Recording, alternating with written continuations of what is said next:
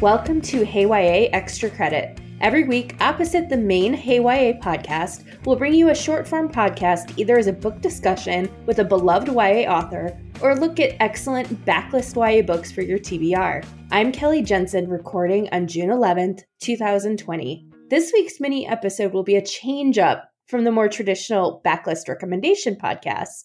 I've invited a guest to join me to talk backlist queer YA titles, and I am so excited to have her today. Welcome, Leah Johnson, if you want to tell everybody who you are and about your amazing debut YA novel that just hit shelves. Oh my gosh. Hey, y'all.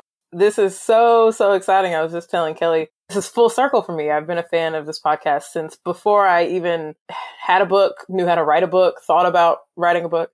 I am Leah Johnson, the author of the novel You Should See Me in a Crown and the forthcoming Rise to the Sun. You Should See Me in a Crown came out a week and 2 days ago, so it still feels very strange that it's a thing that exists in the world that people can tweet me about now. It is about a girl named Liz Leidy whose only dream is getting out of her small and small-minded Midwestern hometown and going to college. But when her financial aid falls through, she has to figure out another way to fund school. And so she runs for prom queen for the scholarship that's attached to it. This is tough enough for a wallflower like Liz, but it becomes even more tough when she starts to fall for the competition. We just found out yesterday it's an indie bestseller, which is really exciting. Nice. So Yeah. I'm freaking out. Like this is, I'm still kind of like floating. I haven't really slept this week either. So I'm just going to preface this with that warning. Oh man, I loved this book. Like the first time I saw the cover when it was revealed, I was like, oh, this book looks awesome. You know, it covers really serious topics, but also it's a rom-com. So it's super funny and there's so many great pop culture references that make it really like of the moment in a way that I think is super relatable for readers, both those who are teenagers as well as those who, like me, are not teenagers or anywhere near being a teenager anymore. And reading it was just such a delight. Like, it was one of those books that Eric would call a hug in book form because it just makes you feel good to read it. Well, thank you. That means a lot. I reread it when I got my hardbacks a few weeks ago, and I was like, you know what? I'm happy. This is interesting. Yay. What a strange sensation to feel happy in this weird pandemic moment. Right. Yeah, so I'm glad it's bringing joy to other people as well. Me too. Sometimes, you know, those heavy and hard books, and I know we're going to talk about some of those today, are vital. We need them, but also we need the light stuff too. And it's just so nice to be able to point to this brand new book and say, you need something light and something enjoyable. This is a great pick. And you're not going to walk away being sad that you read it at all. Thank you. You know, a lot of people are like curating these anti-racist book lists. And so a lot of the fiction that gets recommended is fiction that revels sort of in Black pain. And I think that those books are really valuable and they have a lot to teach us. But in the same vein, I think it's important if you want to actively unlearn racism to engage with Black joy and Black freedom and Black liberation separate from trauma. And so it's a really exciting moment. I'm glad we'll get to talk about a couple of these books, but it's a really exciting moment to be writing like Black, joyous, queer YA. For sure. And there's just not enough of that either. Yeah. And I hope that your book, and another author who's been doing it recently a lot is Claire Kahn. She has 2 or 3 right now.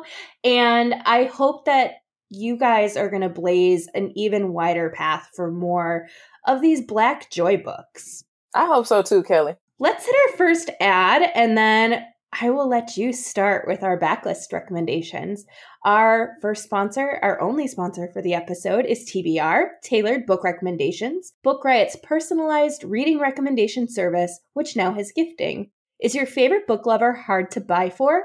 Give the gift of TBR, Book Riot's subscription service offering tailored book recommendations for readers of all stripes. Choose from plans that allow your loved one to receive hardcover books in the mail or recommendations by email as a one-time gift or year-long subscription, and sit back while our bibliologists do the rest. When your recipient redeems their gift, they'll complete a profile to tell TBR about their reading preferences and what they're looking for, and they'll even be able to connect their Goodreads account. Then we'll match them up with a bibliologist who will handpick recommendations just for them. Gifts start at $15, so there's an option for every budget. TBR is produced in partnership with Print, a bookstore in Portland, Maine, so when you treat someone's shelf, you're supporting an indie too. Visit mytbr.co/gift to sign up today. That's mytbr.co/gift. And Leah, do you want to kick it off? We're going to talk about backlist queer YA because it's Pride Month and there's so much great backlist stuff out there worth highlighting right now. Yeah, for sure. So my first title, I want to take it all the way back to 2007. Ooh. Yeah, it feels like a really long time ago. But like when I imagine 2007 in my memory, it feels like not that long ago. But when I start to look at, okay, like, yeah, I guess it was, what is it, almost 2 decades ago? Mm-hmm. Is that 2 decades? No, yeah. Leah, you're just really bad at math. Okay, anyway. It's close though. No, it's close though. Okay. I mean, like 18 years ago. Oh my gosh. Well, all right. At this point. That's not right. I also don't know how to do And that's okay, Kelly. I was sitting here like, man, okay, that's even worse than I thought. Okay, so we're taking it to the back of the backlist. This is a book called The God Box by Alex Sanchez. It's about a boy named Paul who is this really devout Christian. He has dreams of growing up and becoming a minister, but Paul's faith is tested when he has to confront the fact that he might be queer. A new boy moves into town who is openly gay and also openly Christian, and everyone has to ask themselves, is it possible for those two things to coexist? In this book, I did not read until 2018. So it was almost over a decade after the book came out. It was so deeply impactful to me in terms of my own coming out journey that anytime I think about crucial queer YA, I think about this book. There just wasn't enough conversation, and still isn't really, about the intersection between religion and sexuality in teen literature. And I think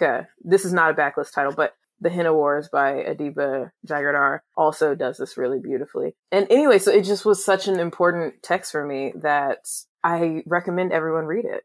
I have not read it, and I have not read any of Alex Sanchez's work. And he has like a tremendous backlist of queer YA. Yeah, we're talking legendary behavior. Mm-hmm. Like absolute, like Alex Sanchez is one of the forebearers of queer YA, which is why I'm always like, yes, if you haven't read Alex Sanchez, let's do it. Let's go all the way back and get into that catalog, honey, because he really opened the door for so many queer people of color in this industry to come through and do this work. Now you're going to do the thing that Eric says I always do to him, and you're going to add a bunch of books to my TBR now. Oh, good. My first pick is one that came out last spring, and that's The Grief Keeper by Alexandra Viasante. And this is a book about a teen girl and her younger sister who are seeking asylum in the U.S. from El Salvador, where their lives are at great risk for a number of reasons. And those reasons come up. I'm not going to spoil what they are, but it's very, very clear that they need this asylum for life-altering reasons. And so when they make it across the border and are held in a detention facility, Maricel goes through an interview to get this asylum, but it doesn't go as well as she suspects, and she's worried that her request will be denied. So she uses a break in attention by the guards to bolt with her sister. And she and her sister are picked up by this woman who seems nice, who offers to help them get to New York, where they plan to meet a friend of the family who is going to help them. But the woman informs her she actually is there to present an offer to Maricel and her sister. This woman is a government employee, and there's this new procedure that they need a human test subject for. The procedure will do this magic, I guess is the best word to describe it, that will remove the traumas from somebody who is suffering and give them to an otherwise healthy person. So Maricel will be the participant, the person who will take the trauma on in exchange for her asylum request. And because she's so desperate, she takes the offer. There is so much in this book to unpack in the way that it talks about love and family. as well as immigration and race. But for me, the thing that really stuck out was this is a book about grief, and specifically about the ways people of color are allowed to grieve or not allowed to grieve. So Marisol is taking pain on, and she's taking the pain of a girl named Ray, who's a white girl struggling with grief. And there's just so much interesting, painful, really honest stuff in here about what the government, what the world more broadly thinks about people and putting them into spaces where they are seen as worthy of something versus less worthy. So in this story, Marisol is seen as less worthy and thus can take on somebody else's pain to relieve them because they have, what are believed to be more important things to do. So trauma, there's a lot of trauma in here. But the thing that I also really loved in this book is that there's a really lovely queer romance, and it's powerful. I'm not going to say who it's between, but it comes up. You kind of know that it's coming. This is not like secret romance surprise at the end. Like you see it building throughout. There's also this just beautiful relationship between Marisol and Gabby, her little sister.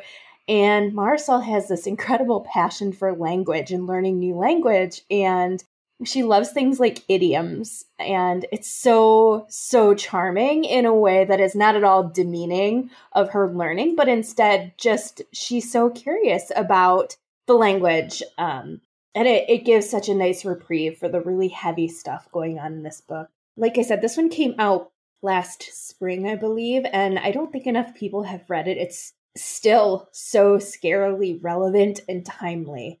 And that is The Grief Keeper by Alexandra Viasante. I don't know how this was not already on my TBR. It's checking all of my boxes. It's got angst. It's got conversations about race. It's got a great romance. It's got beautiful familial relationships. I'm like, sign me up. What's the, there's no hold up. Well, we're going to do this to each other the whole time, aren't we? Oh, good. I think we are. What's next? What do you have next? Yeah, so my next title this is kind of an epic love story by Kacen Callender. I am a huge fan of Kacen's work, just across genres, absolutely legendary, once again, like paving the way, opening doors. But this is kind of an epic love story. It was one of the first queer YA novels I read, actually. And it was not until my adulthood that I started reading queer YA. And this came out in 2018. It's about a boy named Nathan or Nate, whose childhood best friend comes back into the picture. And Nate, it's worth noting, Nate doesn't believe in love anymore. He's having a really hard time wrapping his head around how people can buy into the whole thing, because he's watching his mom, who's having a hard time dealing with his father's passing, and he gets cheated on by his girlfriend at the beginning of the book. And so he's really going through it. And his best friend from childhood comes back into town. Ollie and Nate and Ollie stumble into a relationship, and it's just so sweet. What can I say? It's like such a warm romance, and it's messy. The kids are messy and they're flawed and they make bad decisions sometimes. And I think one of the things that we rarely get to see in texts about queer kids, but especially queer kids of color, is that they have the space to make mistakes and grow. And I think Kacen does this so beautifully in this book, and I love it. It has a permanent spot on my everybody needs to read this book list. I have not read any of Kacen's books yet, and I kick myself every time because they're sitting on my shelf and everybody recommends them. I just haven't yet. I will. I swear I will. I haven't had a chance to get to Felix Ever After yet, which I'm really, really excited about. But as for like King and the Dragonflies and Hurricane Child, like these are middle grade titles, and I don't read a ton of middle grade, but it's just, they're books that I just feel like have to be a part of your shelf. Even if you haven't read them yet, everybody should buy them and support them so that Kacen gets to keep writing books. For sure. And Kacen also has an adult fantasy series, if I'm remembering. Queen of the Conquered, I think is one of them. It's an impressive range of books. Yeah, not everybody can do that. And by not everybody, I mean, most people cannot do that, me included, just jump between genres and age ranges and mediums. Like, I'm so impressed every time Kaysen has a new book come out. So yes, this is kind of an epic love story. My next pick is Like Water by Rebecca Potos. Yes, please. Have you read this one? I have heard so many good things about it. I haven't read it yet. Oh, it's so good. So it follows a girl named Savannah. She goes by Vanny, and she lives in a small New Mexico town where everybody flees after graduation because they're afraid of being stuck there for life. And though Vanny herself really hoped to flee, she is sticking around after graduation because her father is sick and she needs to help him as well as help keep the family Mexican restaurant afloat. So she's there. All of her classmates have left and she meets Lee, who's the new girl in town. But actually, she doesn't meet Lee right away. She first meets Lee's brother and is super put off by him. Put off by Lee, rather. She thought Lee was really brash. She had this attitude, this chip on her shoulder. But soon, Vanny, of course, cannot get enough of Lee. And the two of them start to fall for one another. And Vanny is sort of surprised about this because she is used to enjoying physical fun with many of the local boys, but she is falling for Lee on a super physical and super emotional level. And the story explores what it is that Vanny really wants, both in the place she's at and the places she wants to go. And that means both her life in New Mexico as well as her relationships, what she wants. It's a really fabulous and quiet book about sexual identity, about the fluidity of sexual identity, and it features a character who identifies as genderqueer. That is Lee, who throughout we refer to as she and female, but learns preferred gender later on in the story. And this is part of Vanny's coming to understand her own sexuality. Both of the characters here are sharp, they're a little prickly, and like you said, they're allowed space to kind of be messy. And this is a really interesting point that's come up. It came up in the last HeyYA Extra Credit as well with Lev Rosen talking about queer characters who get to be messy and make mistakes and do things and screw up. And it's something I hadn't thought too much about before, but the more I look at the queer YA I love and the queer YA that I think doesn't get championed the same way other titles do, I think that messiness is sort of underlying it. These are complex characters who screw up, who do things that you want to shake them for doing. And yet, like, that is what makes a character real and compelling. For this particular book, I also really liked this fear Vanny has that she might have the same genetic condition that her father has. And when she turns 18, she finally has the right to take this genetic test and find out whether or not she carries these mutated genes that her father has. And that element, I thought, was so unique and not something I've seen in very many YA books. In a lot of ways, this one reminded me of Little and Lion by Brandy Colbert. And okay, that's a great comp title. Yeah. Well, part of it is Brandy does this incredible, like, layering in her story. She packs so much in there, and yet all the threads weave together. They braid so well. You're like, how is she going to do this? And you're like, why am I asking that? I trust that she has this handled. And this story did the same thing. There's just so many threads, and they all come together in ways that make the story so compelling. And that is Like Water by Rebecca Potos. Okay, all right. So, oh my gosh, this is going to really take a hit on my bookshop account because clearly I'm ordering that as well. Okay, so my last backlist rec just came out actually in January of 2020. It's called Black Girl Unlimited. Yes. Now, let me say this about Black Girl Unlimited. I want to preface this by saying I have not read this book yet. What? But my friend, I know. I have. Oh, okay. So good. We're trading off then. So my friend Farida recommended this, the author of the book Ace of Spades, which will be out next year, DM'd me on Instagram one day and was like, Leah, everything you're doing right now, stop doing it and read Black Girl Unlimited. And I was in the middle of revisions for my next book, so I couldn't stop everything I was doing because Scholastic wouldn't have let that happen. But I'm so excited this is next up for me. Black Girl Unlimited is about a teenage wizard named Echo. It takes place in Cleveland, which, not for nothing, but any book that takes place in the Midwest about Black kids in the Midwest, I'm automatically like, okay, I bought into it. Mm-hmm. It's about a girl named Echo who lives in Cleveland who is wrestling with a lot. She's bouncing between two different worlds. So she goes to private school, but she's from a background of poverty.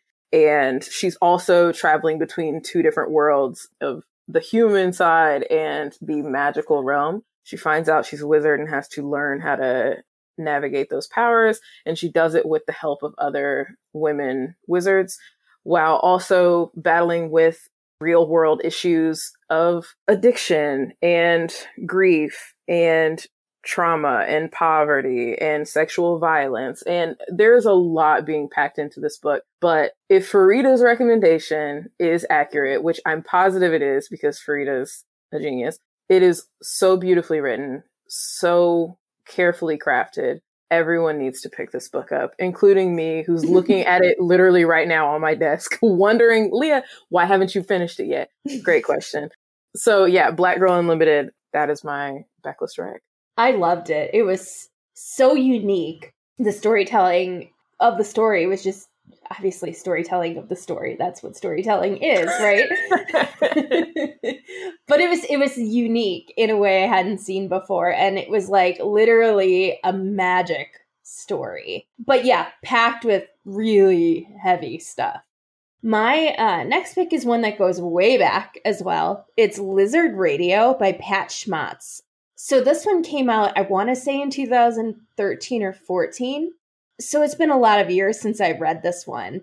I wanted to talk about it, and talking about it will require working with what I remember as well as giving the book description. So here's my take on it, and then I'll give like the formal book description of it. It's a dystopia, and it's set in this near world with a powerful government that forces teens to be made into conforming adults. And it's here we meet Lizard, who is sent to a camp at a very young age. And her challenge is she doesn't conform to a gender. She IDs as female, has female pronouns, but the bulk of the story is about that gray area of being two things at once. So it's a book about gender, but it's also a book about all things, not falling easily into a binary, and about how all things are really along this spectrum. You aren't good or bad, you're not a leader or a follower, you're instead a little bit of everything, and it's how you choose to pursue and identify that matters, and it matters deeply to you as a person, as opposed to this binary idea of what something culturally believes you should be. So this is the description because it's going to do it a little bit better than I can do it from my recollection. And 15-year-old Cavalli has never fit in. As a girl in boys' clothes, she is accepted by neither, bullied by both. What are you, they ask. Abandoned as a baby wrapped in a t-shirt with the image of a lizard on the front, Cavalli finds a home with nonconformist artist Sheila. Is it true what Sheila says, that Cavalli was left by a mysterious race of saurians and that she'll one day save the world? Cavalli doesn't think so. But if it is true, why has Sheila sent her off to crop camp with its schedules and regs and what feels like indoctrination into a gov-controlled society Cavalli isn't sure has good intentions? But life at crop camp isn't all bad. Cavalli loves being outdoors and working in the fields, and for the first time she has real friends. Sweet, innocent Rasta, loyal Emmett, fierce, quiet Nona, and then there's Sully. The feelings that explode inside Cavalli whenever Sully is near, whenever they touch, are unlike anything she's experienced, exhilarating and terrifying. But does Sully feel the same way? Between mysterious disappearances, tough questions from camp director Miss Machete, and weekly doses of kickshaw, the strange drug-like morsel that Cavalli fears but has come to crave, things get more and more complicated. But Cavalli has an escape, her unique ability to channel and explore the power of her animal self. She has Lizard Radio. Will it be enough to save her? This one has so much cool imagery and readers itching for genderqueer rep in YA. I think this is one of the first ones. And it's sci-fi, which is really cool because there's not a whole lot of genre queer books from the backlist. We're getting more and more, but this was one of the first, if not the first. And that is Lizard Radio by Pat Schmatz. Oh my gosh, that sounds so good. It was so different. I remember reading that thinking, because this was before Simon, before queer YA had a little bit more of a platform.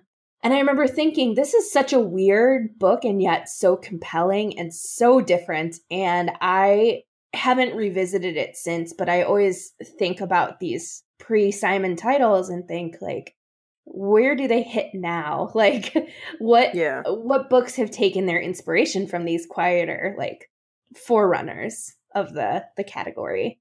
Yeah. Like I said, it feels like we're very much at the beginning of what queer YA is going to become. And it's so exciting to see us building on these earlier texts that maybe got slept on, that we can revitalize and bring back and pay homage to. So I'm thrilled.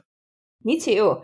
I think we're at like a really exciting time for queer YA, especially. There's been more and more of it. Certainly still not enough, but more and more. And we're seeing such a wide array of experiences. And it touches on everything. It touches on the trauma, which is real, but also books like yours touch on the joy, which is also real.